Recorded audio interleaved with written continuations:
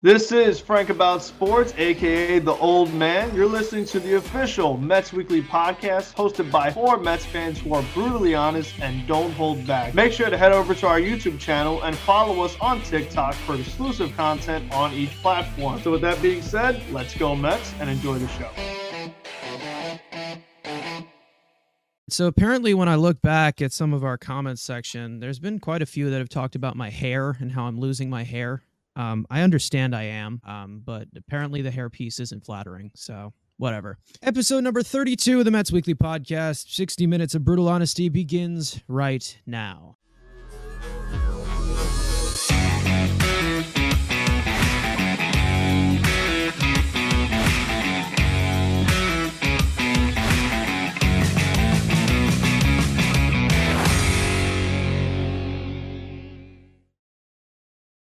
So before we begin, y'all know the drill by now. Make sure to subscribe to the Mets Weekly channel for content throughout the week, including the premiere of this very podcast every Tuesday and pop-up live streams for breaking news throughout the off season. Follow us on Twitter, TikTok, along with all of our individual links that are in the description. So we have now reached the GM meetings of this offseason. We are coming very, very close to the chaos starting. We know that November has a small wave of free agents that sign, and then you get to the winter meetings, and then everything goes haywire, and you get news coming out of your ass. So we're waiting for the non-tender deadline. By the time this time next week, we'll see if a player shall not be named is no longer on this team. That's kind of the big non-waiver deadline, non-tender deadline being the 17th. But yeah, we're seeing the award nominees. We'll see you probably in the rapid fire storm. It's a couple nice nominees for the awards. But again, for a bad year, just want to kind of flush it and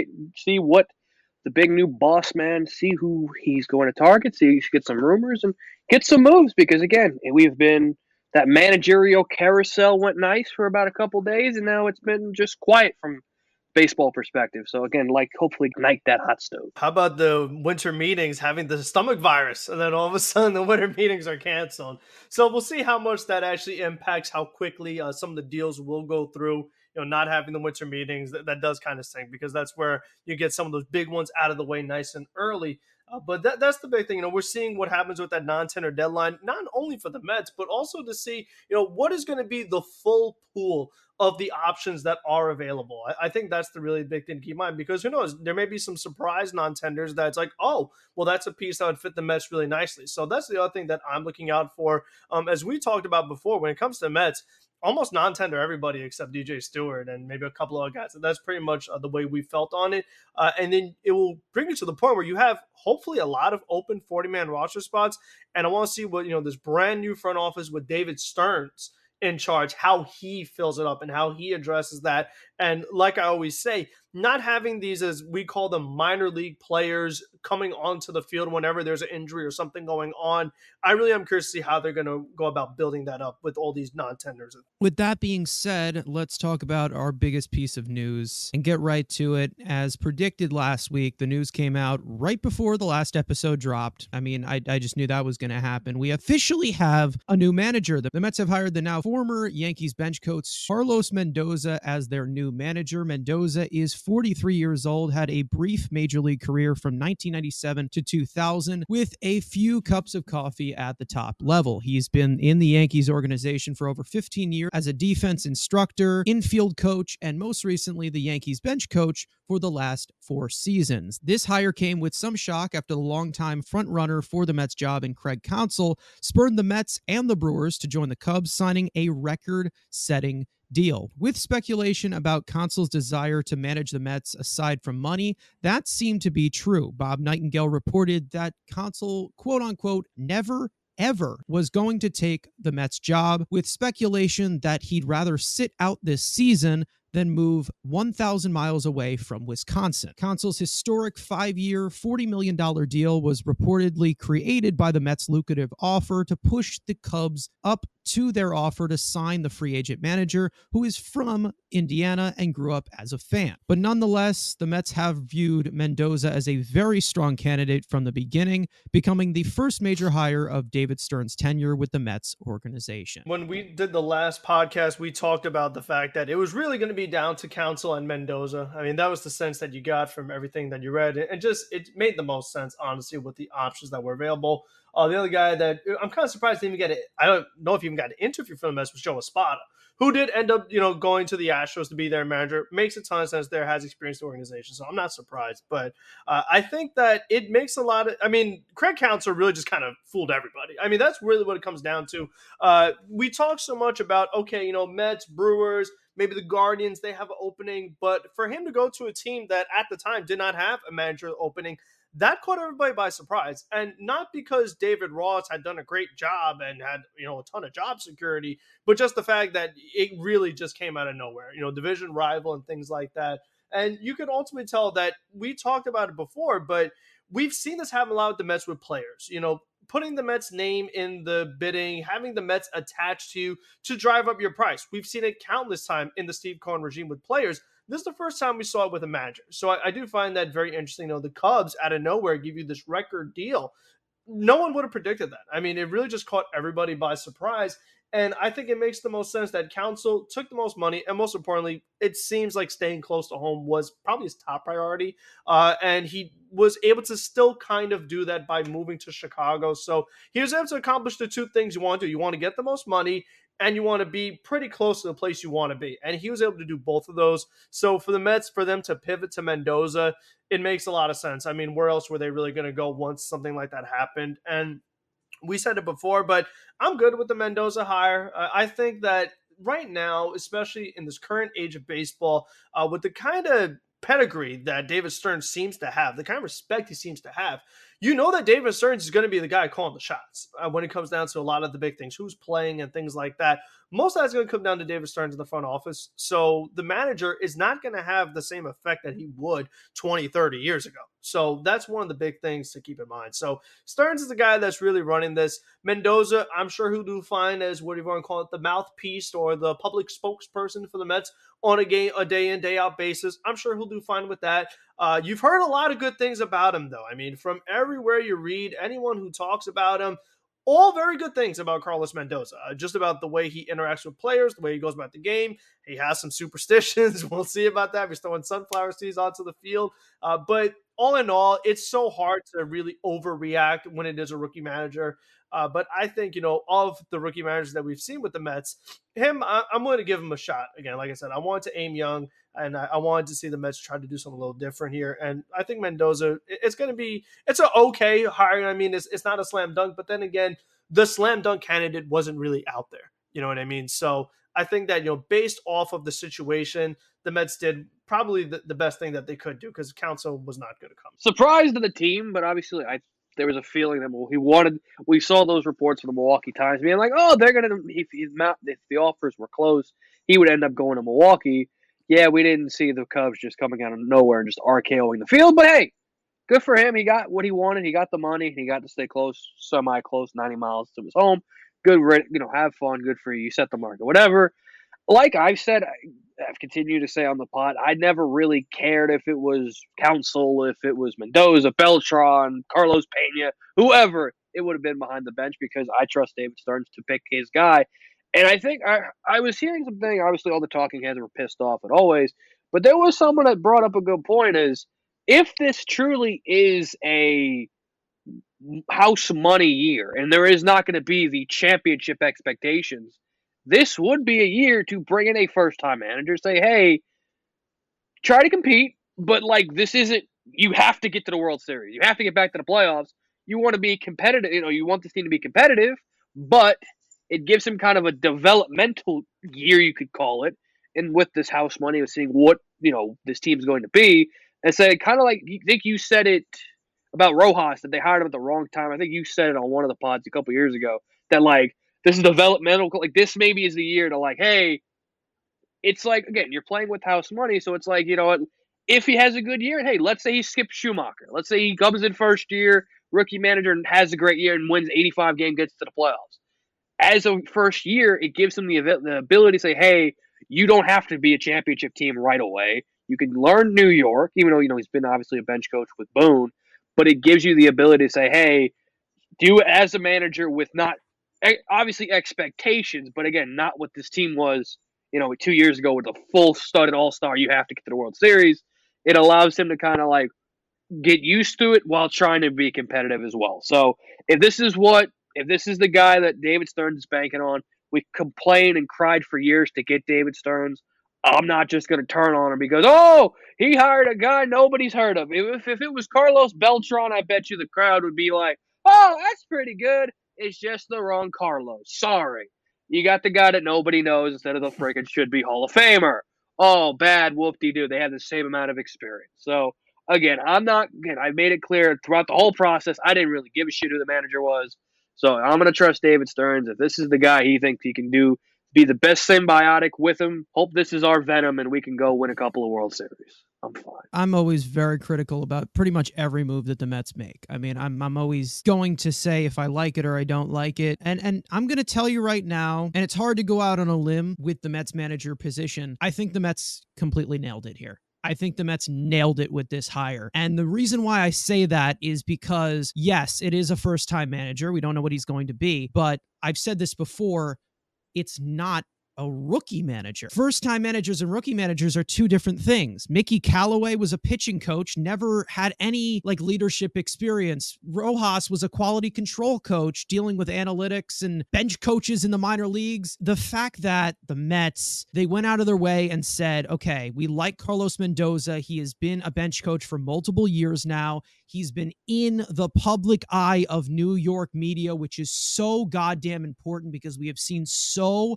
many Mets managers specifically say so many stupid things and get thrown completely out of context. Dry humping guys from Mickey Callaway, Luis Rojas just saying that he didn't even going on during the clubhouse, basically just admitting that to the media. A lot of Mets managers say a lot of stupid things. And this guy seems to be very trained with the New York media. From what I've seen, he's very outspoken. He's very well respected within the clubhouse. And that's all I really care about, to be honest. That's all I really care about. I don't know how he's going to manage the bullpen. I don't know how he's going to manage the lineup. I don't know how he's going to manage anything, how the presence is going to be in the clubhouse.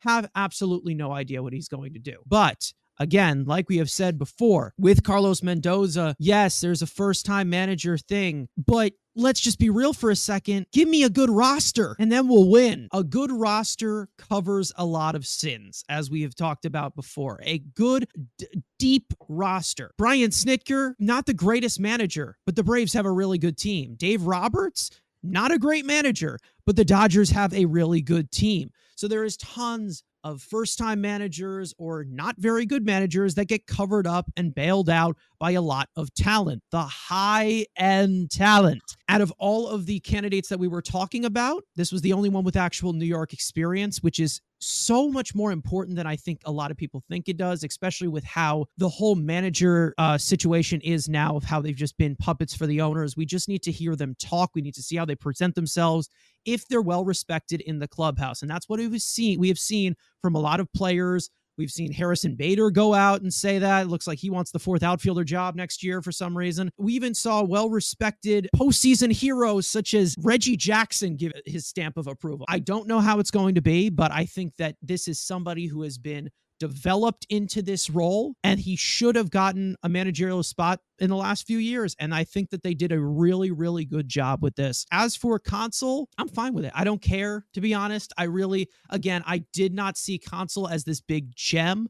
I just saw him as a good cog in the wheelbarrow of David Stearns. They've had a relationship for a long time. It would have been work to be, very adaptable and be in sync with the front office. That's about it. As we've all seen before so far from David Stearns, he has said that I'm not just going to take things from other organizations. We're also going to bring in our own type of methods and our own type of things and have an own New York stamp on things. Well, a New York stamp, bringing from a New York guy who's been in here for over 15 years, I think this was a fantastic hire, in my opinion. And I don't know how well the team is going to be.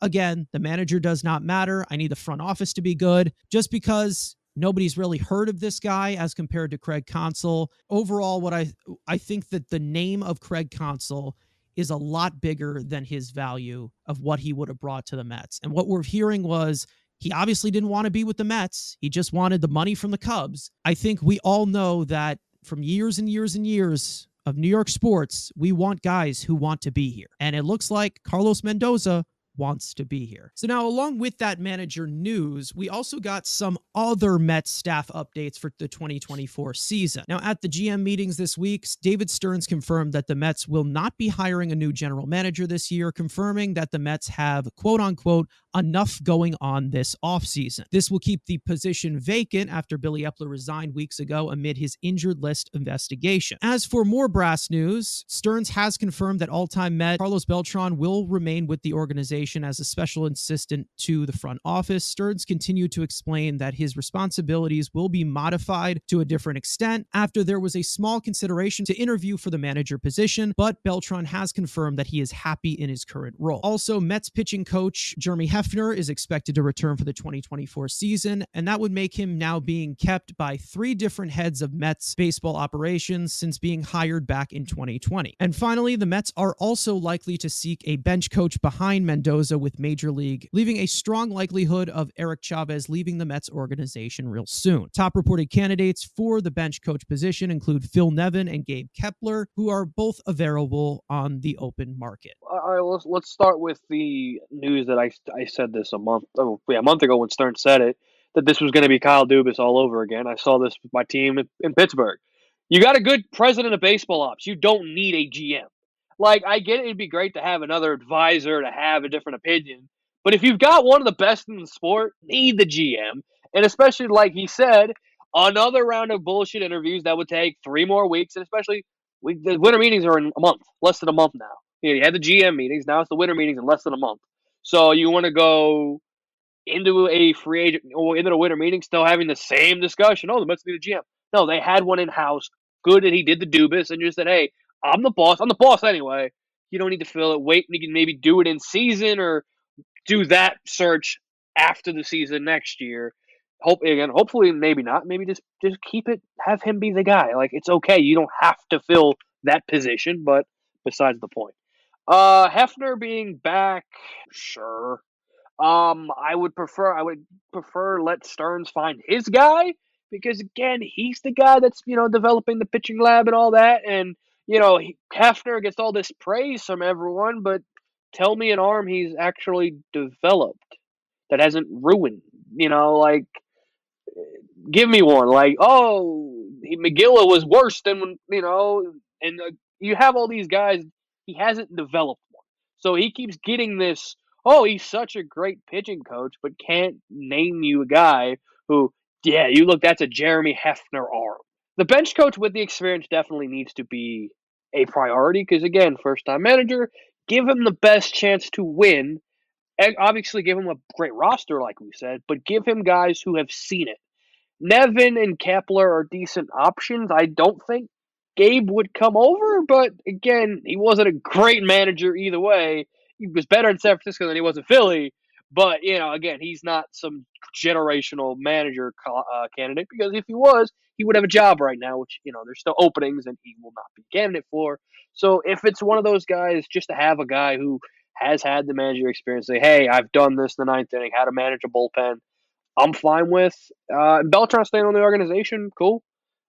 Just keep him as the special advisor, like maybe higher than what David Wright is, but have him in the front office. Hell, groom him to be the GM at this point. Like have him be in the front office if he wants it, because there was the point he does like being with his family and his kids or whatever.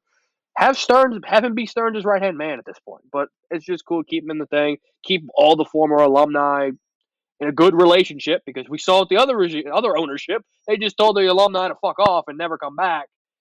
Obviously with Cohen and then obviously now with Beltran being in the front office, keeping him. Not just say, hey, dude, you're out of here. I'm new. Epler loved you. Bye. Get out of here. So just keeping him in the organization is fine. And, hey, break glass. You would have a candidate if need be. But, again, it's just the managerial stuff. You would like Stearns just to get his own guys, but he's cleaned out some of the scouting department and all that. I would have liked him to clean out the coaching staff too. So just Hefner hanging around, indifferent about it, but I wish kind of he would have got his own guy.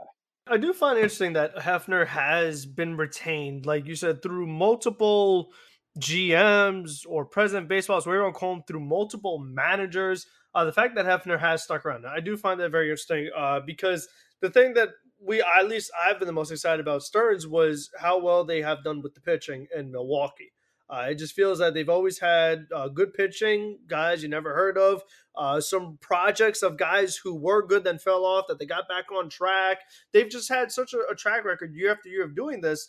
And I wonder if Stearns feels like Jeremy Hefner is a guy who can do that. Because I think that if Stearns is like, okay, based off the conversations I've had with Hefner, I feel like he could kind of maintain that and maybe not necessarily recreate it, but not totally ruin whatever it is that Stearns could bring over from Milwaukee. I think there's more than just Stearns. I'm sure Milwaukee has plenty of other people in that front office and the analytics department and their development and all that stuff that also goes into all this pitching success that you've seen. So even though none of us have been impressed by Hefner, can't really see why he stuck around, there must be something.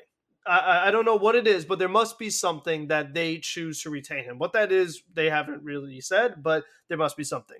I think the same thing goes for Beltran a little bit, for him to also be retained. I think that he's not really in too significant of a role to the point where if he just wants to kind of chill, do some scouting, advise a little bit because he's seen so much in the game and well respected in the game and, be around the team. I think that's fine. I don't think there's really any harm in him hanging around. So I can understand him being retained. The bench coach, I am pretty interested with. I do find that a little different than usual when you do have the rookie manager. Gabe Kapler, yes, he has some managing experience. Phil Nevin, he had some time managing the Angels this past season. So those are the main two guys that I feel like they'd be looking at right now. But I think Gabe Kapler, for some reason, I get the sense it'd be an awkward fit. I don't think he's going for a bench coach role. I feel like he's going to be looking for a managerial spot. And I just think that, like, if Mendoza starts to struggle, I wonder if it'd be like, oh, well, maybe Gabe Kapler should manage. Those weirdos or something might say that. Didn't he win manager of the year, too, at one point? I feel like that really good year with San Fran. That's when Buck won. It's the Buck winning champion. That's when Buck won. Yeah, so, How is Buck gone? What happened? Why did he get rid of Buck?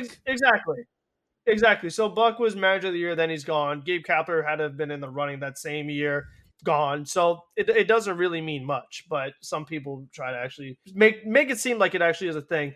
And then as far as the GM thing, I totally agree with Andrew. Let Stearns do his job. Let him do his thing. Sometimes it's nice to have another voice evaluating talent, but again, if Stearns is as good as they say he is, just let him do his thing. I mean, I'm totally in agreement with that. You don't, and again, it's just like, do you want that thing where, oh, Stearns wanted this guy, but so-and-so wanted that guy, and then they had a dispute, and, all these stories. I mean, in New York, they'll find some way to turn into a story that we'll be talking about in a podcast in the offseason of next year. I mean, you could just take that to the bank because that stuff like that is always happening.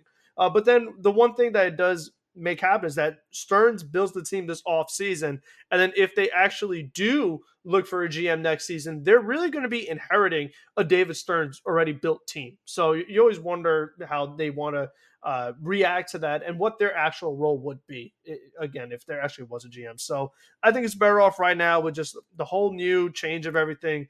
Let Stearns be the man. I'm completely okay with keeping the GM spot vacant. I know a lot of people have been complaining these last few days about, since that news came out that they weren't going to try and replace the Epler position, they were saying, oh, well, we've had a GM for so long and with no president of baseball operations, now we have a president of baseball operations with no GM. I'm fine with the top settling of it just being one guy. I'm okay with it. And from somebody who has a lot more successful experience of building up like a system and, building up a lot of methods from where he was, it's pretty easy to say, okay, let's trust David Stearns. Let's see what he does here. As for Jeremy Hefner, I think that there's a lot of Mets. There are a lot of Mets fans that like him a lot. There's a lot of guys in the Mets organization that likes him. I personally don't see it. In 4 years, it doesn't seem like this guy has done much. I don't know. Maybe there's just something that we don't know. We're not in sync with anything going on in the front office. We just talk about this team every single week. As for Jeremy Hefner, there has been obviously some of the same excuses of what we have talked about with Buck Showalter of what the hand he was dealt. and all these pitchers that were brought in. But the problem with that is that I don't see a reason to give that type of excuse to Jeremy Hefner as well, because good pitching coaches can bring in this crap like the Yohan Lopez and like the Reed Garrett, Rob Zastrinsky. I mean, all these random names you can bring in here and can turn them into gold. And he hasn't done that with any of them. We've seen them have maybe a 2-week good stretch, but then the wheels just completely fall off. They get hurt. Something else happens. If the pitching is not that good next season, Hefner probably will be out of here, but I don't know. It seems like they really, really like this guy a lot. To be honest, the biggest thing I think he's done for the Mets was homer in a Mets uniform when he was a player. Like, I really have not seen much. Most of the guys who have succeeded here have had established careers. We have talked about this before. Edwin Diaz was one of the best closers in all of baseball before he came here. Had that shit year, obviously, with Island or whatever. Here's the pitching coach. They brought in Hefner.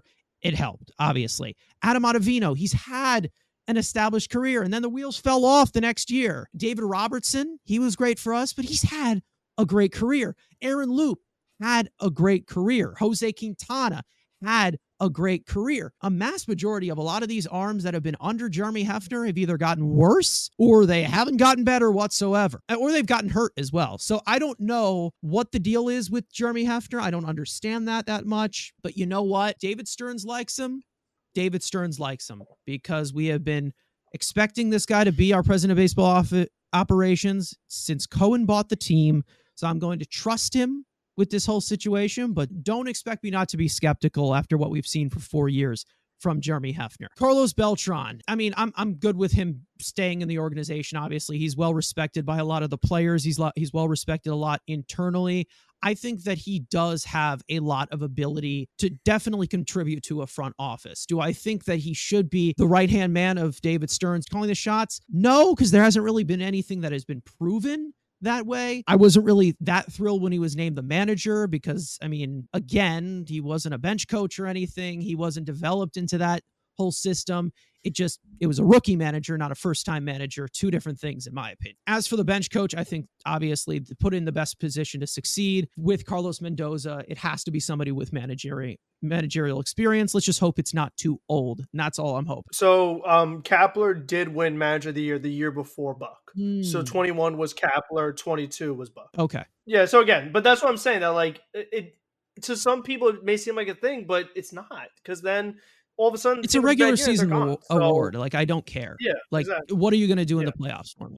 And again, the Giants, similar to Milwaukee, are one of those teams that have been good because of what they do in the front office. They have smart guys up top, not because of the manager. So I feel like the same thing is supposed to happen here with Stearns and what he did in Milwaukee. Like Gabe Kapler could have had a good record with the Brewers, you feel like, or with the Dodgers. Like we've talked about, it's a lot of the roster and the guy assembling the roster, not so much the manager. I saw some kind of article, I gotta go find it, where they were talking about how like analytics have obviously pushed the whole managing strategy out of it. And I think that, like, yes and no. I think that if it's become an analytical game just because of more of the talent and how it's been measured. You have guys that we've talked about throwing 100 miles an hour and hitting the ball 100 miles an hour.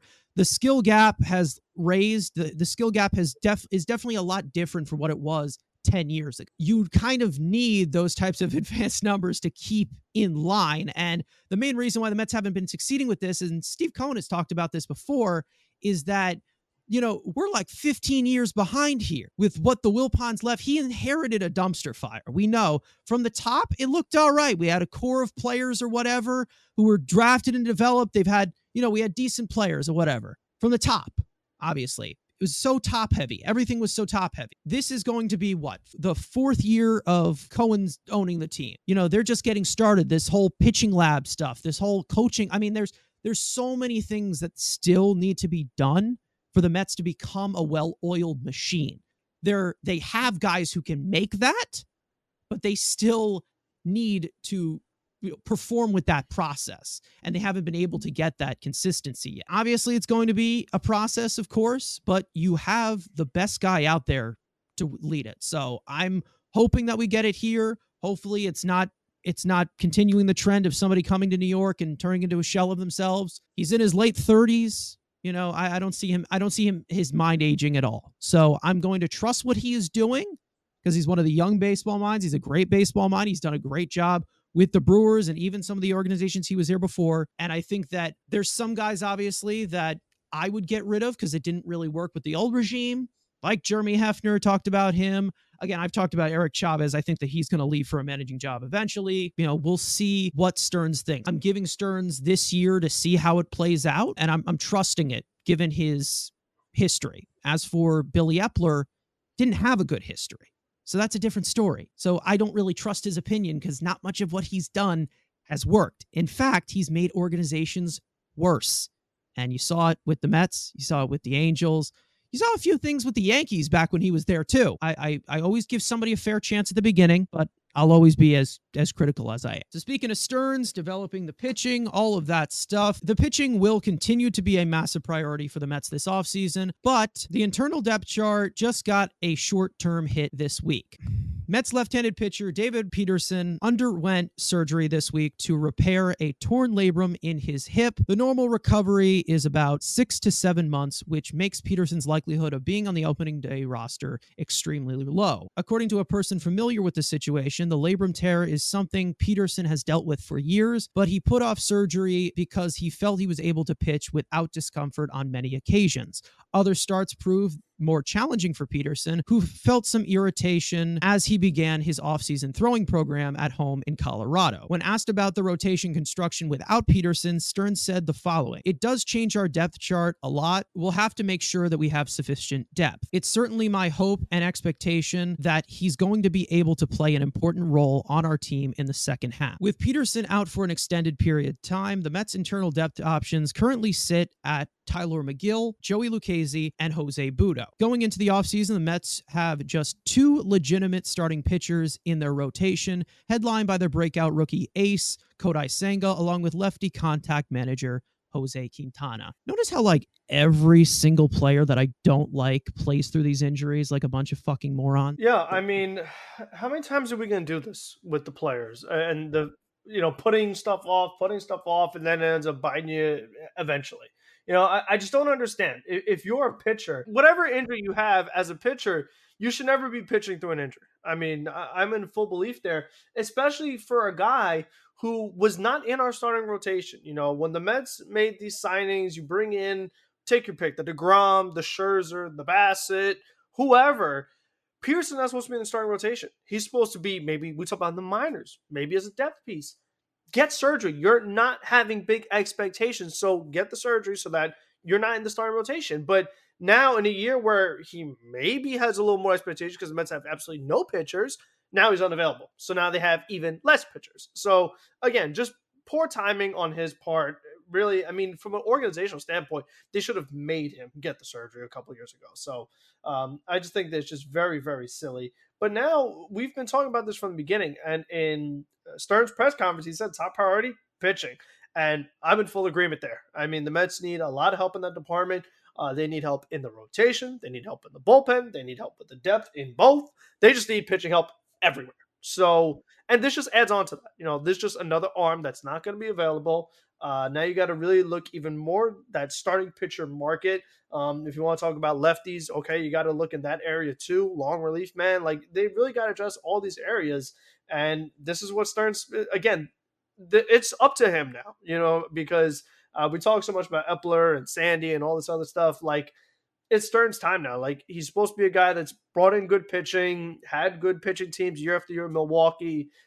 Let's see you do it. Let's see you create the magic, because that's what it's going to come down to. Because it's not like you're just going to be like, okay, well, I'm going to sign Ohtani, and I'm signing Yoshi Yamamoto, and I'm signing Blake Snell, and I'm signing, just everybody. It's not going to be as simple as that. It's going to be up to Stearns to find, we've talked about, these under the radar guys we haven't heard of, make on the 2, whatever you want to call it. They're on the 40 man. They come up. They are productive pieces for you. That's what it's going to come down to, that depth. Because like we said, all these absolute bums that we've seen, the Yohan Lopez's of the world and the Lavenders, and just, you can just go on and on and on. You could make 50 to 100 guys of just absolute bums the Mets have had on the mound.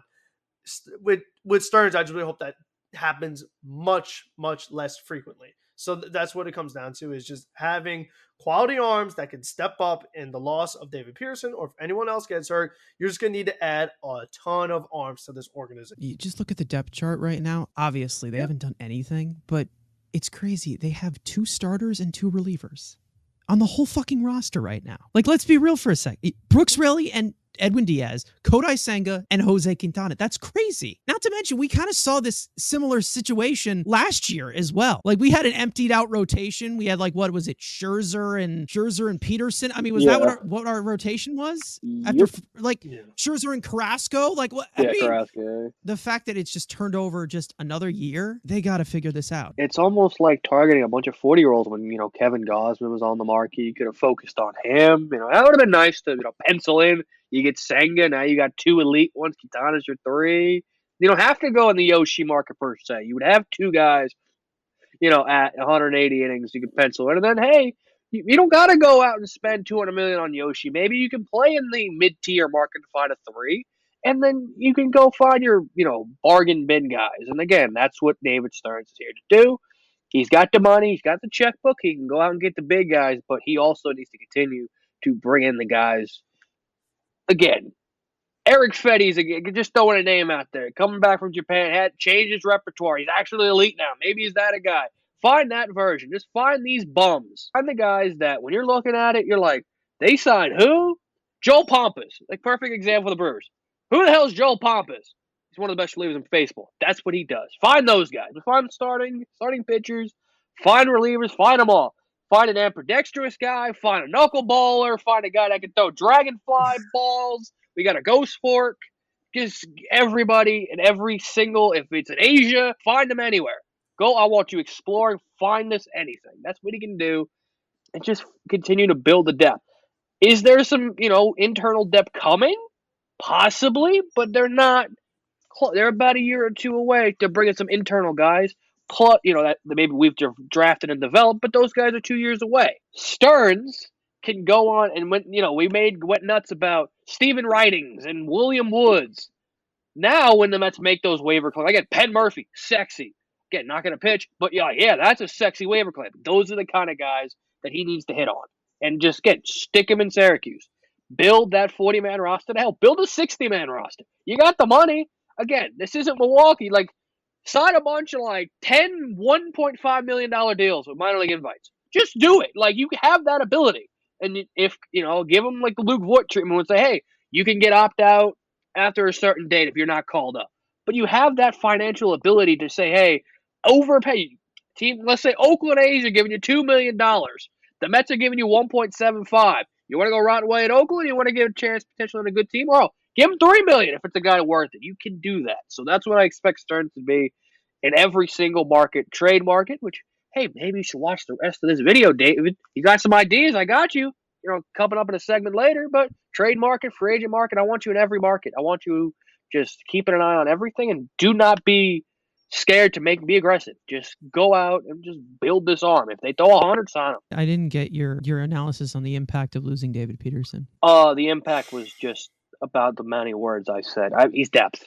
Can we stop with this? He's never going to be anything more than depth. Wasn't he a first-round pick, though? Was he? I mean, there's nobody really in that draft class. It's kind of been a shitty draft class, to be honest, because the guy you love is still rotting away in Norfolk. He was pitching great in the playoffs, dork. James Paxton, you're out there. I know you are. I feel like the Mets need to go the Rangers route and just sign a bunch of guys. Sign 10 freaking pitchers. Have your headline. Have your Jacob deGrom move, which can be Yoshi Yamamoto. And then just sign a bunch of guys who can be threes, who can be back-end starters. They need to do stuff like that because, yes, we saw a good stretch from Jose Budo. We saw good and bad from Tyler McGill. We saw quality from Joey Lucchesi. But I want those guys to be the 11th, the 12th, the 13th option. They have the flexibility to do that. The thing is that, yes, David Peterson, it's an arm, but I want there to be actual talent on some of these arms with the pitching staff, obviously. I don't want it to be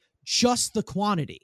Just the quantity. I need a balance of quality and quantity. The Mets just bring in a bunch of guys. They claim a bunch of guys. They sign a bunch of guys. They trade for a bunch of guys. None of them stick. They all stink because they don't have that raw talent whatsoever. They have some good things about them. Then you have some coaches that screw up whatever they have. They screw it up. But overall, the Mets, they need a lot of options that are quality, in my opinion. I think that that's something that they need to really, really address. They need to bring in a lot of flyers, in my opinion, a lot of flyer pitchers who had success before, but their value is down. They were injured. They had a tough year last year. Maybe they can resurface some of that talent. I talked about James Paxton. Good stuff last year, kind of fell off towards the end there, got hurt. Who else were we talking about in that? You got Miley, you got Giolito, you got Flaherty, you got tons of arms. None of them obviously don't have to be those guys, but those types of guys. Guys who've had Cy Young type seasons or, good seasons, who are coming off bad, you can get for like $7 to $10 million. But that's just the back end. Again, They still need to obviously pair up somebody with Kodai Senga. They need a legitimate number 3. And then that's how you fill out the rest of the rotation with, guys who can be considered 3 starters if they're at their best and they can back up the rotation. I just don't want to see them fill in a 5-man rotation and then say, okay, well, Tyler McGill, Joey Lucchesi, Jose Butto. We have multiple options. Well, they don't seem to have shown enough quality to come in here in a pinch. So you need to go external with this whole situation. There's not much of a risk when you bring in a lot more younger options to the rotation. We had a lot more concern with the Scherzer and Verlander and Brasco and things like that. But it's a 162-game season, and the Mets need to start treating it that way with the pitching. Speaking of health, also at the GM meetings this week, David Stearns also gave us a update on Starling Marte. The Mets are reportedly confident that the veteran outfielder will not need another groin surgery this offseason after a injury-riddled 2023 regarding constant soreness from his previous groin surgery last year. Marte struggled a lot last season, slashing just .248, .301, .324 with a 76 WRC plus across just 86 games, while unable to go full speed in the batter's box or in the field in 2023 due to after effects of his surgery. Marte will be entering a 35-year-old season and will make $19.5 million in 2024 and 2025, completing a 4-year, $78 million fully guaranteed contract that he signed 2 off seasons ago before the 2022 season. Listen, I'll believe it when I see it at this point, because we know that Starling Marte, his big thing is, can he stay healthy? A healthy Marte is a very productive player, but if he's banged up, if he's missing time, it just really stinks with the kind of money that they committed to him, with the fact that he is still on the books for the next season as well. So it definitely is a big concern. That's why if there was any way they could maybe trade him and get some young pieces and maybe take a little bit of the salary, I'd be willing to do that. Like we've said before, I think the Mets do need to really target that corner outfield market this offseason. There are a few quality options that I do like as far as just power bats that they can add to this lineup that also play corner outfield spots.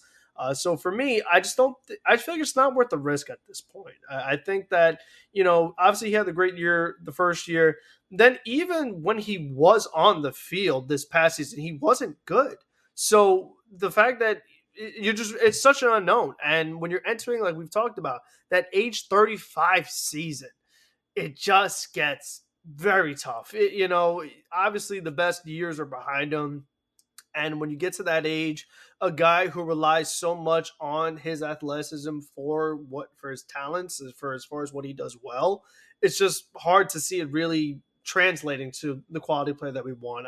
Not only did you see the dip on offense, but also saw the dip on defense too. It's just a lot of concerning aspects of him. And the fact that it's like, maybe he needs a surgery, maybe he doesn't. The fact that we're already playing that game and we're not even in 2024 yet, haven't even started spring training or anything like that, it's just a big concern right now. It's something that I really would be trying to see if there's any other options, because it's just not looking good right now. It's just not worth the risk. Good that the guy's not having, surgery, which is good because obviously, going on the ninth bad. But this should not be a roadblock for still adding 2 outfielders. Again, Starling Marte needs to be looked at as kind of like what Yoenis Cespedes was looked at in 2020. If he gives us anything, cool.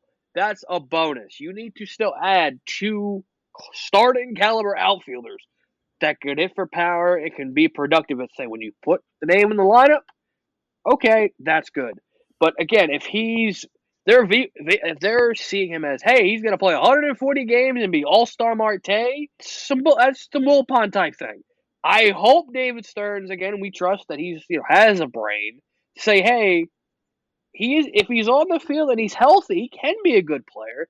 But again, the word I can't stand when you build a team, if, and to go back to Frank, in case of an emergency, I don't want to see DJ Stewart out as the first option. I like DJ Stewart. If DJ Stewart's my 4th or 5th or 6th option in the outfield, I would love him. I don't want him to be, all right, Nemo's good, Jeff McNeil's playing left field, which God help not. But they signed insert Hunter Renfroe here, Marte's your 3. Boom, Marte's out with an oblique in April, and then here comes DJ Stewart. That's a problem. Or Harrison Bader level of they're bringing a 4th outfield. They need to bring in 2 guys who can see Marte as, if we get anything from him, it's a bonus. But we cannot trust him because, again, age 35, he's always been an injury-prone player, even in his prime. We said it when we signed him. You got to go out and at least still add 2 major league outfielders, and hell, maybe even a 3rd for the bench, because you can't live in a world of ifs, especially with the money that you can have. There shouldn't be ifs, and we're still asking if this goes well. You shouldn't have that with the financial flexibility you have to build a roster. This should not be a need. Again, would you try to move it? Yeah, but again, you're going to have to McCann it. But if this isn't like a James McCann situation where there's still upside in Starling Marte where there was no upside in James McCann, but if you move them, you try. I don't think there's a lot of teams just lining up for a 35-year-old Starling Marte, even at, let's say, $5 million. And you're going to have to give up a sweetener. So at this point, keep him and have him be the highest paid potential 4th outfielder on your depth chart. And then you're going out and let's say it's Teo and Hunter Renfroe in the corners with Nemo. And then Marte's your 4th outfielder playing around. I said this in our video that we had about the Mets offseason checklist. As for looking at the outfield, we know we have Nemo in center field, and that's pretty much it. DJ Stewart is probably the next guy after that. We know Mark Canha's gone. Marte, it's in flux here. What I said in the video was basically that the Mets needed to approach this offseason thinking that the worst is going to happen with Starling Marte, that you're not going to see him for a majority of the season, because he has obviously proven that with his age, with the surgery that he has had. They need to look at it as pretty much just a sunk cost at this point. Just another $20 million a year that you're flushing down the toilet because you have no choice to, because it's a fully guaranteed contract. Do you want to look at this like another Cano? Maybe. But the thing is that you cannot trust this guy to be on the field for 140 games this season. You can't trust him to possibly play more than half of a season right now. I understand that, yes, saying this after one down year or whatever, but again, he is 35 years old, and we have talked about Starling Marte's injury history before. When you get older, those injuries become a lot more substantial as compared to 26-year-old having this groin surgery. And more frequent. Yeah, they're going to be more frequent. I mean, you're just putting yourself at high risk in such a premier power position, such as right field as well, that has become extremely valuable in the last few years. It just doesn't seem worth it. Now, if he becomes what we saw him in 2022, fine. But again, that's an if. That is a huge, huge if. And we've talked about this whole back end of the contract being extremely scary, and it's already coming to scary hours in year 2. Obviously, Stearns did not establish that he is going to be the starting right fielder this year. He just said, okay, we are confident that he does not need another surgery. We don't know if he's going to be healthy by spring training. We've already seen 2 spring trainings in a row where he's had injury concerns. Let's not forget that. They're playing on such thin ice right now when we know that they don't have to. Again, like we've talked about it, playing the 26 to 26, putting all of these chips in one basket for someone who is not as reliable in terms of health, in terms of age. If you get what you expected to get from Starling Marte, fine, but like the money should not put him in the lineup whatsoever. I don't want to see them drag him out there on opening day like they did with Robinson Cano. I don't want to see that. I just don't want to see that. If he looks good in spring training, if he looks, like he hasn't completely missed a beat, sure. But we've seen a good enough sample in 2023 as a player who relies on his athleticism a lot. He couldn't use it when he's not going 100%. Like, what value do you have? It's just a deteriorating value. The Mets don't have a deep enough lineup like the Braves where they can have this guy bat ninth and suck so much. They don't have a deep lineup like the Rangers where they have Leoto Taveras or whatever the hell he is who sucks ass. He's batting ninth and still win a World Series.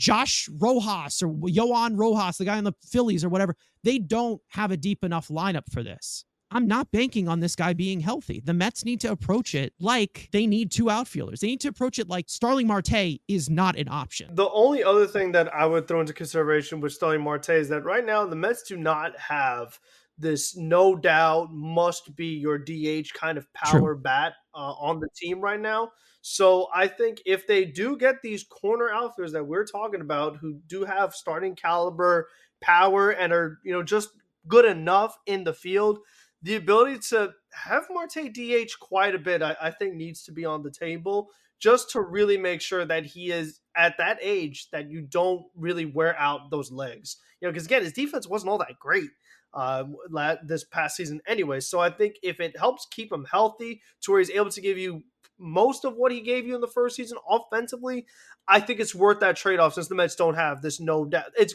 better that I'd rather have Starling Marte DH than Daniel Vogelbach, which isn't saying much. But again, it's not like the Mets have this big-time DH that's blocking that scenario from happening some of the time. I think that's another thing that they do need to consider because right now, that position's wide open too. I mean, just because from what I've seen from Starling Marte at 50%, I don't like Starling Marte at 50%. I just don't. I don't think he is a complete player whatsoever. And he becomes a negative asset to that lineup. And that's the problem is okay, if you're putting him at DH, you're obviously limiting the skill set or whatever. If he's not able to do it, he's not able to do it. But it's also to partially prevent injury because that's the main concern is that if I could keep him healthy enough to where if he's not in the field, at least he's still stealing bases and things like that. And this is what makes me really catch my breath that we have Nimmo here, because let's not forget a year ago when Billy Epler was here and he said that, we're confident that Marte could play center field. I'm not. We've talked about this before, before even the injuries or whatever. Let's be real. I mean, but Nimmo's back now. Obviously, we don't have to worry about that, but it wasn't confirmed that he's going to be the starting right fielder or whatever. But you know how the Mets really like to bank on their internal options, and they like to wring it out, the very small focal point until they're completely forced to get rid of him. They held on to Cano for so goddamn long. They held on to Vogelbach. They still got him. They need corner guys who can be DHs. If you want to plug in one from random, Jock, Peterson, Teoscar Hernandez. You bring in those two guys, they both can be DHs, they both can be corner outfielders, and they can supplement Marte. Marte could still be in the lineup if he still looks good or whatever, but they need to approach this thinking the worst with Starling Marte at his age, at his health, at everything. And I don't want to see him being the starting right fielder and then everybody behind him, all of them are just minor league players, because that is a huge risk with his health right now. The best good news being that he doesn't need another groin surgery. I mean, he's already had 3 of them. So with the trade market expected to be very active this offseason, it's time to play a very special game that we like to call buy or sell. We've played this before, but this time Andrew's going to take center stage, and Frank and I are going to blindly react to some Mets trade ideas that Andrew has constructed. I need you to make these very controversial so we get into a huge screaming match over these. I need veins popping out of heads, okay? So I think we should just start calmly and let's content. You can put the card in the top right corner, and let's talk about a trade that we discussed on a podcast a few weeks ago about a certain pitcher from the Boston Red Sox. Let's talk about Chris Sale. Full $27.5 million next year with obviously the club option. And the little sweetener, again, kind of perfect segue from Starling Marte. He is attached with the 1 year of Alex Verdugo going to the New York Mets for a small cost of Marco Vargas and Mike Vasil. So it's tough because I've been on the record that I wasn't really high on Chris Sale. I don't have him high on my wish list. I don't think that's really like one of the main guys I should be targeting, particularly in that trade market, because as we talked about last week, there are some pretty good options, hopefully, that are available via trade. So Chris Sale, he's not someone that I really had in mind, but I don't necessarily love giving up Vassal only because I do feel that he is one of our few in-house arms that we have that are young in the starting pitching. I just feel that it's so limited as it is that I hate to give up one of them, but the Verdugo thing certainly helps it. Alex Verdugo, I wish he had a little more power because it's something that we've talked about as far as being a fit in this lineup. But he would help out for sure. I mean, considering like we've talked about just the lack of outfield that the Mets have, so they do accomplish two things at once. Uh, maybe I feel like maybe if you exchange Vassal or maybe get just a little more prospect wise from the Red Sox, just a little bit, I might consider it, but again, I don't think this would be one of the first things I'm doing. I like to see how the rest of the offseason pans out. Mainly, what happens with Yamamoto and some guys like that before I'm pivoting into the Chris Sale direction. I'll sell. I'm also going to sell on this. And the reason why I say this is because I just don't think that the Mets would even go for this just because of Mike Vassal being in there, because they have so many thin pitching options. As for Alex Verdugo, it's somebody that I would consider getting. I don't care, but like I like his hitting profile a little bit more compared to a few guys that we have internally that can possibly be corner outfield pieces. Oh, well, Obviously, yeah. the launch angle issues have obviously flattened out a little bit. He'd be playing in a very different ballpark. I mean, you always have to keep that in mind when you are training for a Boston hitter. The right field fence that they brought in a little bit, but I don't know. Yes, but I'm just saying that maybe Verdugo, if he would make some adjustments, not being in Fenway with all the little quirks that it has that comes along with it.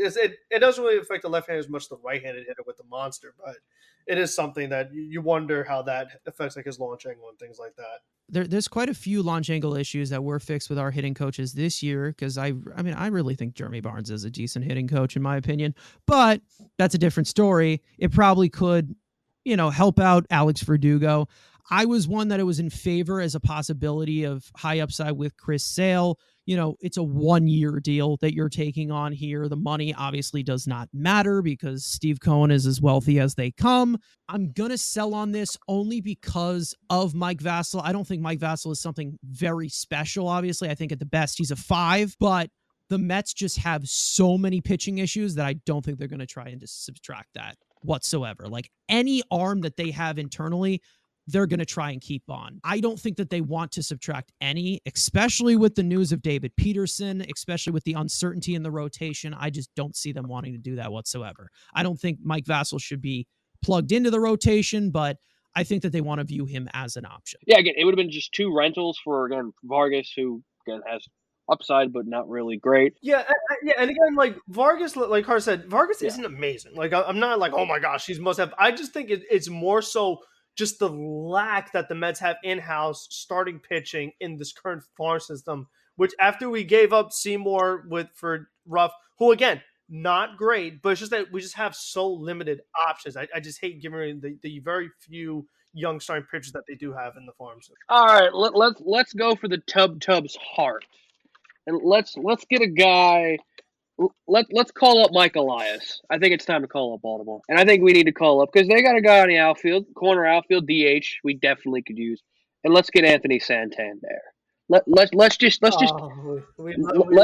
him. There. And Baltimore, they love young players. They love prospects. They need pitching. Let me just add with this. Not forget, Carlos Mendoza, he coached the Venezuelan team. There you go. So again, guy has a year left of control, but Baltimore, they love young talent, and they could use a DH. Because yes, they got Ryan Mountcastle kind of you tool away, they could give, and they love giving young players opportunity.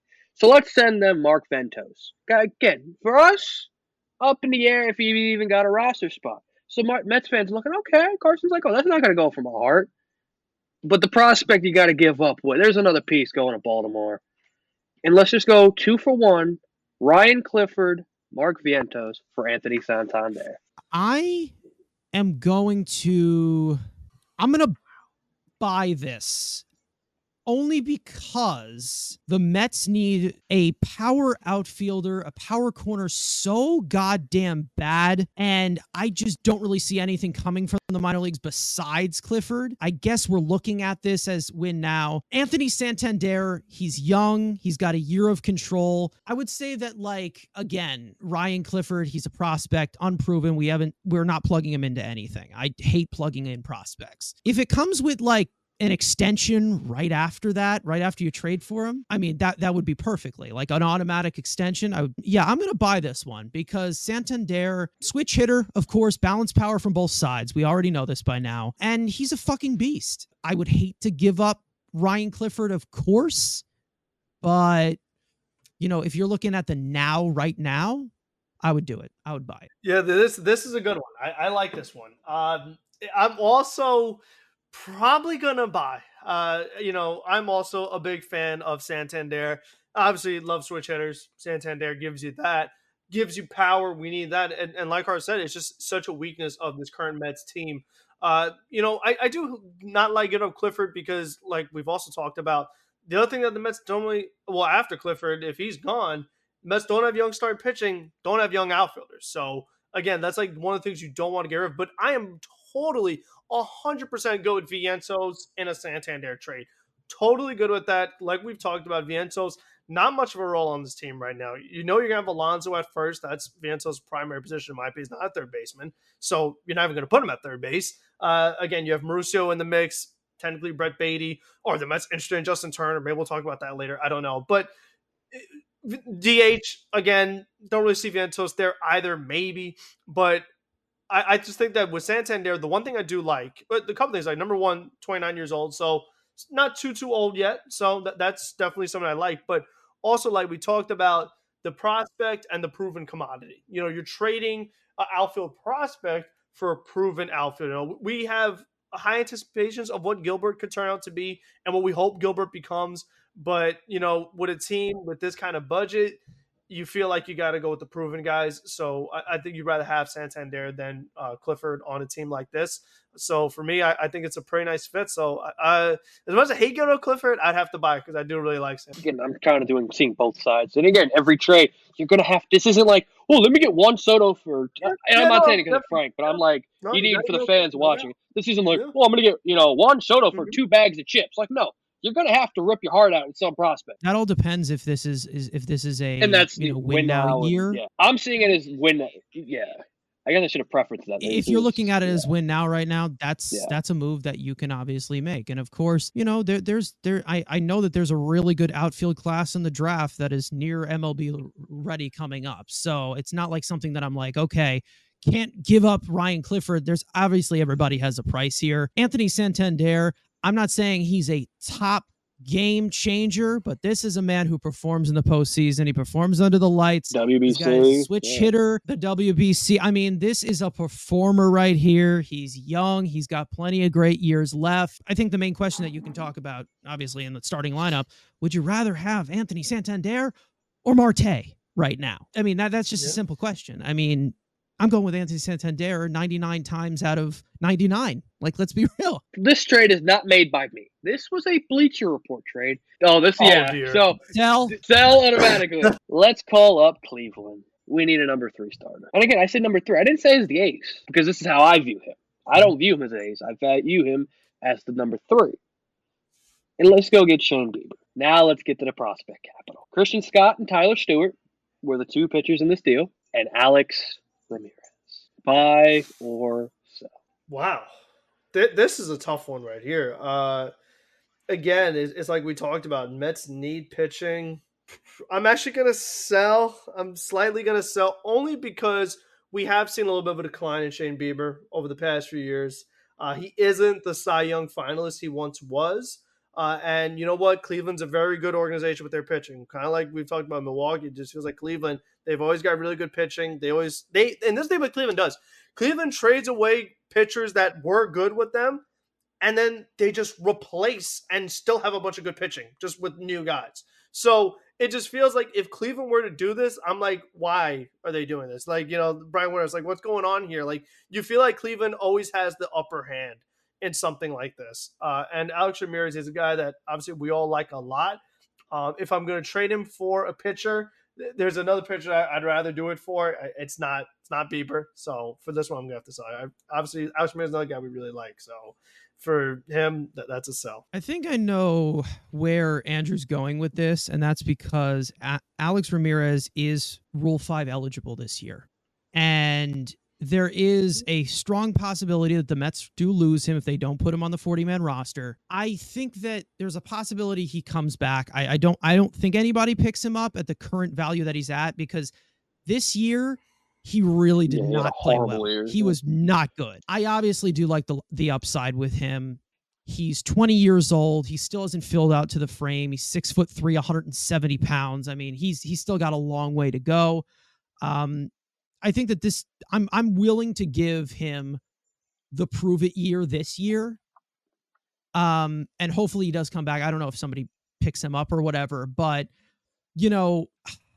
Kristen Scott, I want to hold on to. I really do, because I see a lot of Zach Wheeler in that guy. Just a friggin' iron arm. Tyler Stewart is like that's a reliever. I'm going to sell this too, but I like the thought of it. I do like the thought of it because of obviously getting something back for an asset that you might lose in the Rule 5 draft. Like, that's a possibility. The Mets got something back for, what's his name, Jake Mangum, and they got 2 arms back for him.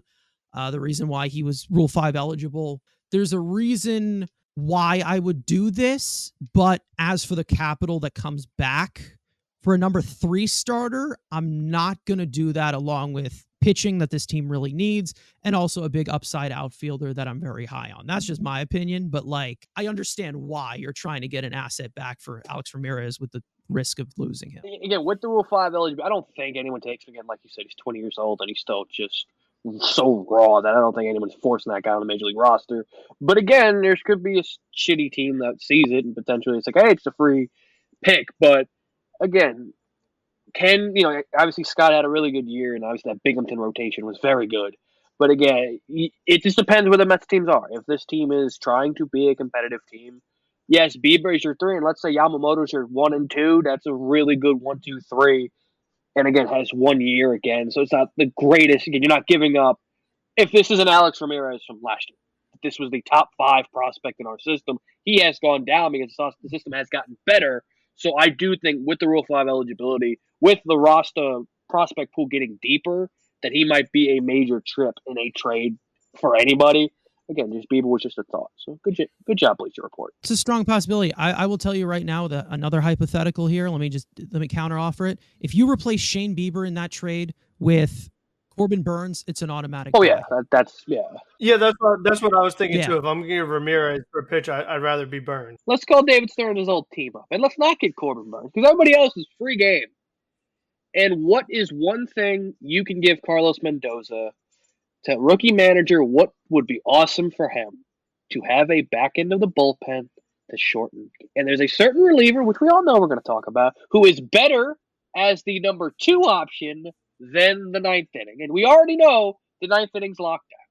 So why not get the best setup man in baseball back into the setup man role, and that being Devin Williams. 2 years of team control, brought in, lock it down with Diaz, helps your rookie manager being, hey, you can pencil in most nights, Williams in the 8th, Diaz in the 9th, and then you just got to get from the 5 to 7, figure the rest out. Now, what are we giving up? Let's start with Dom Hamill. Again, Brewers would kind of love an arm. That's, again, you're seeing them picking throughout everybody. Dom Hamill, but that's not the big, because there's got to be a piece. And the Brewers kind of have a type. I've said it in past videos. They like speed. They like athleticism. Do the Mets have a prospect who they just received who's great with athleticism and speed, but really no guaranteed spot on this roster? What about Luis Angel Buy or sell? Yeah, this is a definite sell for me. I am never a big fan of trading for relievers. I think it is just way too risky. Devin Williams in the setup role would not be as much pressure. Again, you're taking him out of Milwaukee. Yes, he has Stearns, but I don't know. We've just seen it happen too many times with guys who get moved who are relievers. It wouldn't even not just to the Mets, but just in general. And for whatever reason, they're just not the same player. It gives me a lot of, one of my guys, Craig Kimbrell, when he went to the White Sox. It kind of gives me that kind of sense where, like, all of a sudden you thought, wow, Kimbrell and Hendricks, wow, what an 8-9. And it ended up being. I will counter that. Devin Williams isn't 80 years old. He's not 8 years old, no doubt. But I'm just saying, you see a lot of times with relievers that they just don't have it. And right now, some websites have Acuna as the number one prospect for the Mets. Again, debatable. He does have some good things about him. I would not be giving him up for any reliever. That's just the way I look at it. So for me, this is a definite sell. I mean, Devin Williams, it's a nice idea and concept of like, okay, Williams Diaz, it sounds good and all, but I'd rather hope that Williams is a free agent in a couple years and then maybe experiment with it. I just don't love doing it as a trade. Okay, well, I've already said that there's starting pitching pieces I feel like the Mets don't want to give up whatsoever because of just how the depth chart is. But when you put Devin Williams in front of him, eighth inning guy, back end of the bullpen, pair him up with Diaz, I'm going to buy this because Luis Angel Acuna sucks, and I'm tired of people talking about this guy. This guy is Miguel Rojas, for God's sake. Dominic Hamill, I feel like, is a bigger loss, obviously, to this one. I think that overall as a prospect, you talk about Luis Angel Acuna, right? Has a lot of tools, of course. Dominic Hamill, I feel like, is a little bit more of a loss to the Mets than it is a gain to the Brewers. And that's the reason why I would definitely go with this one, because Dom Hamill, obviously not their top pitching prospect. We know he's got the flashy stuff. We know that he, can be a little bit wild sometimes, but when he's on, he's on. He's a very streaky pitcher, of course. I am willing to give that up for someone like Devin Williams because there are a few other young arms that you can mix in there. Dominic Hamill's kind of on that outer bubble along with Tyler Stewart. So I'm not like, that's not something that I'm like, okay, 100%, I need to keep this guy. Kristen Scott, I think, is a lot better than a lot of the other pitching prospects besides Blade Tidwell on the upside of Brandon Sproat. But I think that overall, if you give me Devin Williams, who is a lockdown guy, we know that he's a Stearns guy. Stearns was one of the main guys bringing him in here, coming out of nowhere with the airbender, of course. He's not a closer anymore. 2 years of control, giving up two prospects for 2 years of control. I would not mind that. I would buy it. Again, I just think that, Williams is a very good pitcher. I just don't like it with relievers. I think that, if you want to trade Acuna, I'm fine with that. It just can't be a reliever. That's just if it's a guarantee to push Drew Smith down the depth chart, are you doing it? Oh, well, I mean, Drew Smith shouldn't even be on the team to begin with. So, well, he's third in command right now. So I hope you know that. You're looking at the roster. Oh, I know. But again, you just feel that Stearns, he's got to find a way to pull this off because I just can't. Not another year, Drew. Please no. All right, let's get to the final two, and let's get to the most fun two. One is an obvious we all kind of see coming. The other one's my fun dream finale. And let's start with Soto. San Diego. And again, we've talked about this, a fire sale in San Diego trying to move money. And Soto obviously making $30 million in his last year of ARB. And you know what? Let's just attach Joe Musgrove. Again, we need some pitching. Throw it. I'm not touching that Darvish contract, so throw a little Joe Nasty slime ball ear Joe Musgrove. San Diego. Say hello to Mark Vantos. They desperately could use first base and some power. Say hello to David Peterson without a hip. Again, this was made before he decided to blow out his hip. Dom Hamill's here again, but you can replace him with anyone. Take your pick, Vassal. Whoever you feel more confident, but Dom Hamill. And again, goodbye, Luis Angel Acuna and Kevin Parada. Yeah, this is a good one. This is probably one of the toughest ones yet. You had me until you threw in Parada. That was a tough one. But you know what? When it comes to Juan Soto and Musgrove, I probably have to buy it. I really do. I think that, you know what, the Musgrove contract isn't great. I mean, no doubt, it's definitely a little little sketchy. But you know what? All in all, he had a pretty good year last year. It's not like he was terrible. I think he'd be a very nice. I mean, with the kind of rotation the Mets have right now, like we talked about, all you have is Senga and Quintana. You need guys. You know what I mean? So Musgrove, fine. I'll take him on. Again, no problem with any of the other guys. Vientos, everyone else, goodbye. Again, Parada, I feel like when it comes to a catcher, you feel like they have pretty good trade value. But other than that, it's like, what are the big trades the Mets really going to do right now? You know what I mean? Like, it's Juan freaking Soto we're talking about here. So I think I'm going to have to buy this one just because it really does fix a lot of things. Like we talked about number one rotation, obviously they need help. Musgrove does that. They need help in the outfield, does that. Protect Pete Alonso really does that when you add Juan Soto into the mix. So I just feel like it accomplishes a lot of things for this team in one move. So I think I would buy this. I'm also going to buy this with a little bit more ease than Frank here because over the last year, Kevin Parada, I have not really been impressed. I'm not going to lie. He has really not played well to the point where, yeah, this guy is like the next 5-tool catcher, especially at the age that he's at. I'm pretty sure he just turned 22. Did he just turn 23? Like I understand the development of catchers. Obviously, the defense isn't great, but obviously can get better. I think that overall his tools still have been displayed, but we just haven't seen much recently. If it comes with Musgrove, a legitimate number 3, who has been a legitimate number 3 for a while, I'm gonna say that I'm definitely gonna buy this, and it obviously comes with that guy Juan Soto, who's pretty good as well. Who, as Frank has talked about before, that the trial run year in New York. If it goes like terrible, you don't necessarily have to resign Juan Soto. And again, I do like that trial year. And again, and like I always say, you get the first say when it comes to negotiations. Juan Soto, he wouldn't be as skeptical to join the organization because he know what it's like being here.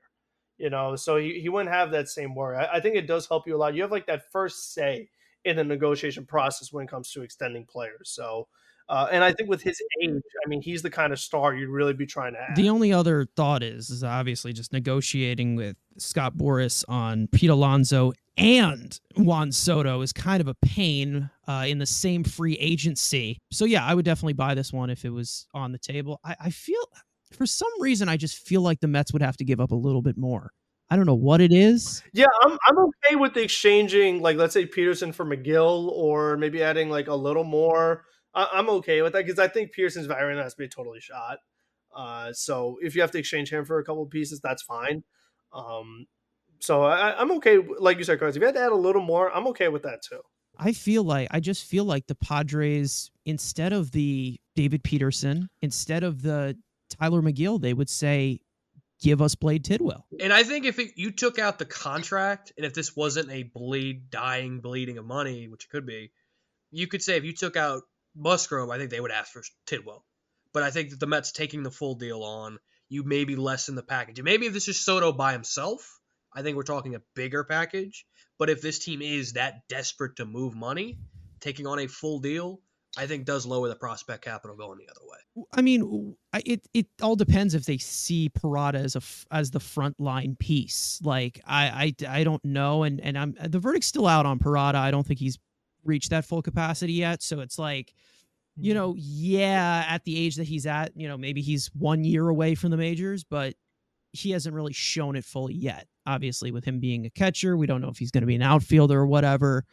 But that's the type of trade package that I'd be willing enough to move for Juan Soto and Musgrove, because it definitely addresses a lot. It all really depends on if the Padres are asking for a little bit more, and I feel like they probably would.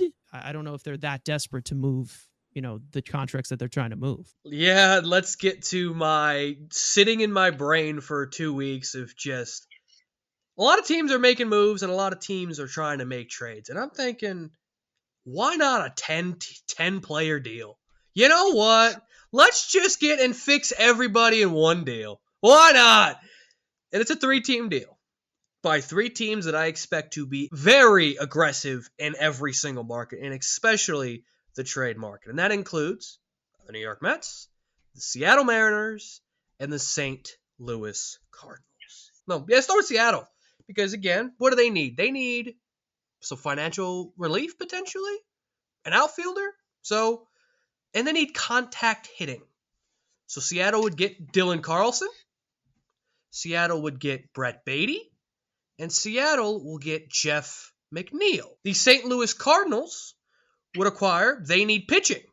They get the second biggest, in my opinion, piece in this trade of Bryce Miller. And from the Mariners, meaning the young, controllable potential front end guy, they would also get Tyler McGill from the Mets and Kevin Parada. Unknown future of Wilson Contreras. Obviously, that contract was given out, and Cardinal pitching complaining. And now let's see what the Mets are. And let's start with two arms, because you say, oh, we're giving up Tyler. We can't give up Tyler McGill. The Mets are getting two arms back, one from each team.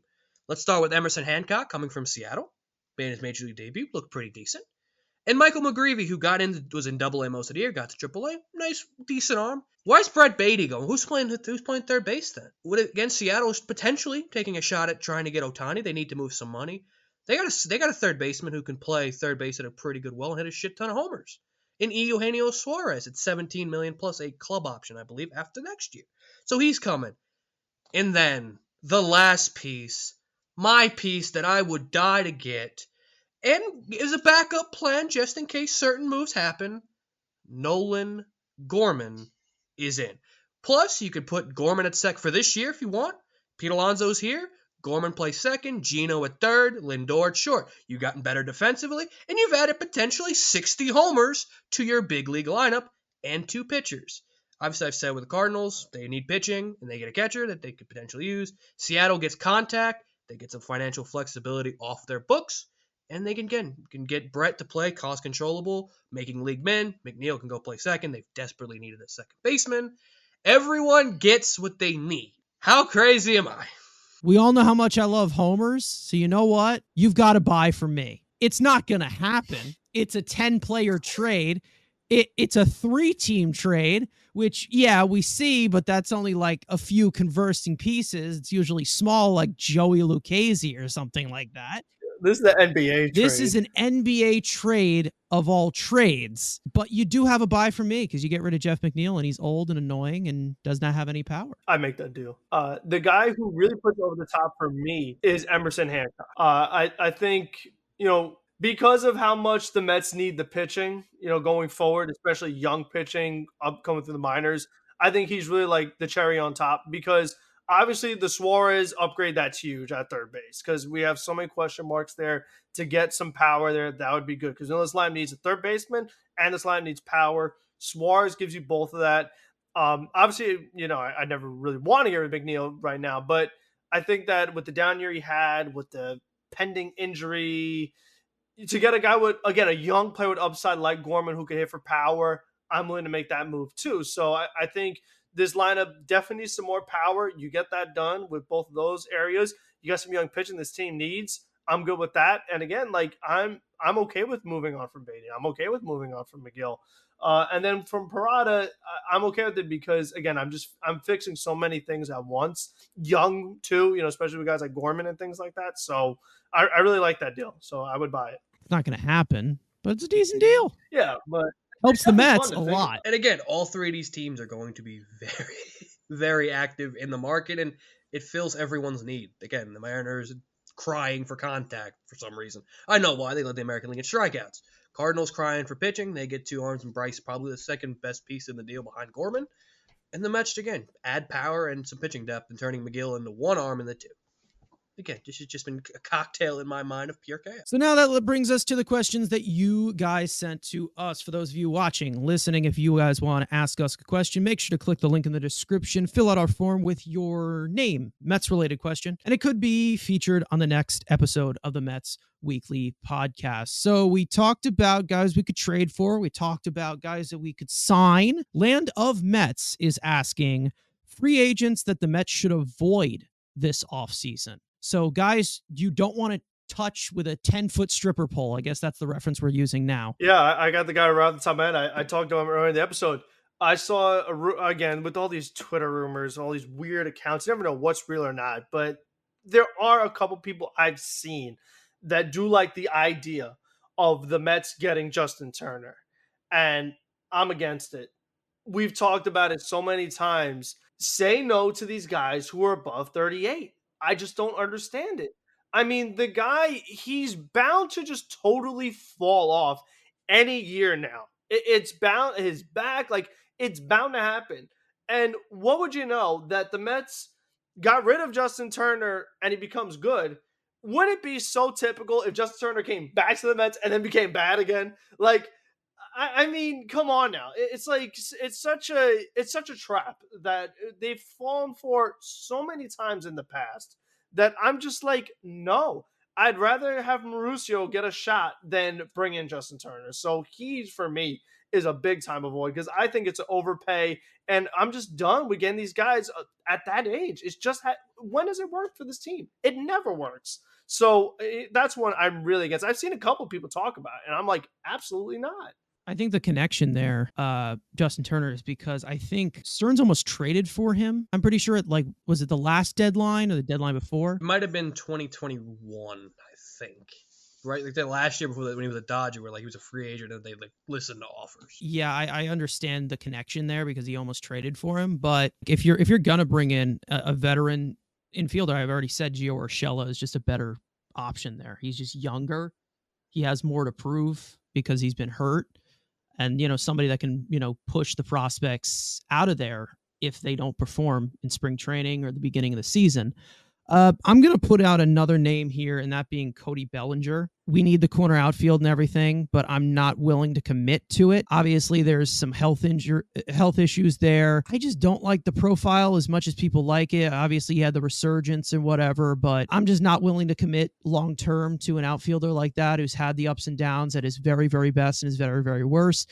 I get it. He's a 20 to 30 home run bat pretty much every single season, but I just don't think that that's the ideal guy to go after in the corner outfield. I understand he's young. I don't know. I'm just drawn away from it. I feel like he's going to be asking for that 7-year, 8-year deal. I'm just not willing to do that yet. Those long-term deals, I'm giving it to a star that we could possibly bring in here through a trade, that being, somebody like Juan Soto, maybe even somebody like Santander, give him a 5-year, 6-year deal or whatever, something like that, but not Cody Bellinger. Yeah, Belly would have been mine because we have our center fielder, and like his value is defensively is for a center fielder. If Brandon Nimmo's not here, I think we have a discussion about it. I said it last year when he was a free agent. Like, if it's not Nimmo, I wanted Belly on the 1-year deal, then Kiermaier, because again, you pencil in great defense and 20 homers.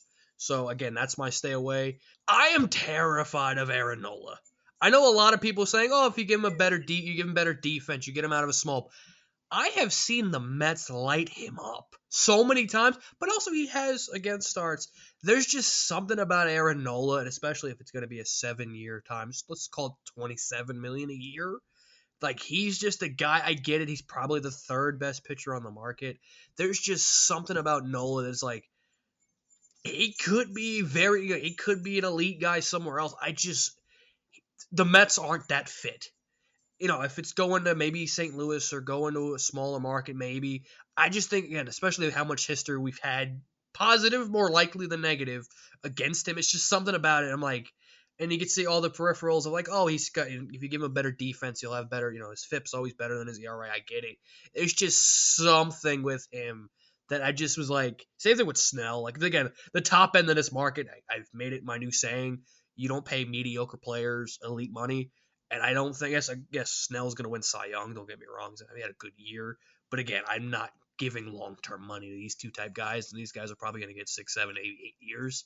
That I think the Mets need to go that Texas approach. You're just going in that mid-market and just get 4, 5, 6 of those guys. I think the main thing with Aaron Nola is probably just the mileage. He's been in the league for a long time. He's young, per se. What is he, 29? But he came in the league at what, age 20? A lot of innings. He gives you the volume. He probably can pitch for a long time or whatever. But it's really hard because we have not seen the Mets give a long-term deal to a pitcher. Have you ever had Tommy John yet? Maybe a few years ago. You feel like it's a prerequisite with pitchers. It's like, what year does his arm go out for? And he's done for a year. We haven't seen the Mets give a long-term deal to a pitcher yet. So, and I feel like with Stearns, I don't think it's gonna. Yeah, they weren't willing to do it. They weren't willing to do it with DeGrom. Would you be willing to do it with Nola? Like, would you be willing to do it? Like, I don't think that's the pitcher that you give a long-term deal to. I wouldn't give him, like, I feel like he's gonna, there's a possibility that he gets $30 million a year. Yeah, Aaron Nola is definitely somebody that I would try to avoid, but I wouldn't be upset if they got him. Your rapid fire stories for this week: right-handed reliever Adam Ottavino has declined his player option for 2024 worth over $6.5 million.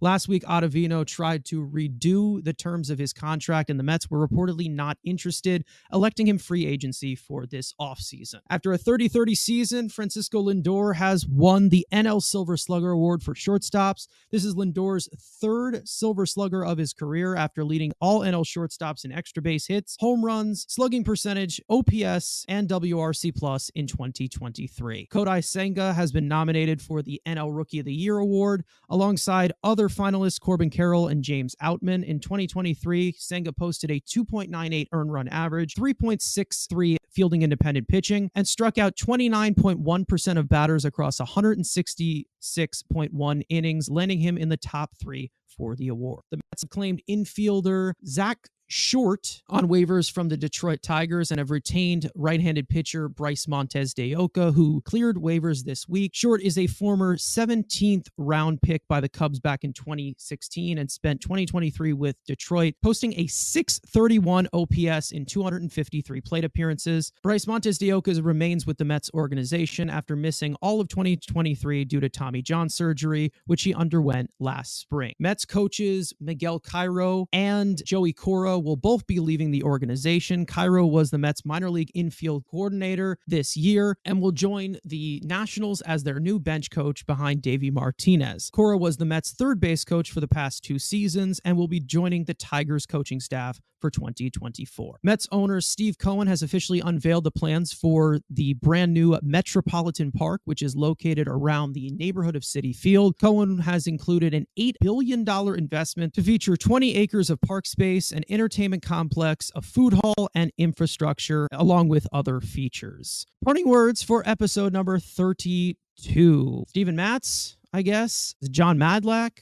right? Yeah, 1 week closer to getting this activity going. Obviously, the awards are going to be announced this upcoming week, I believe. Yeah, or today, starting this week. So awards will be done. Rookie of the Year, obviously, Senga will finish second.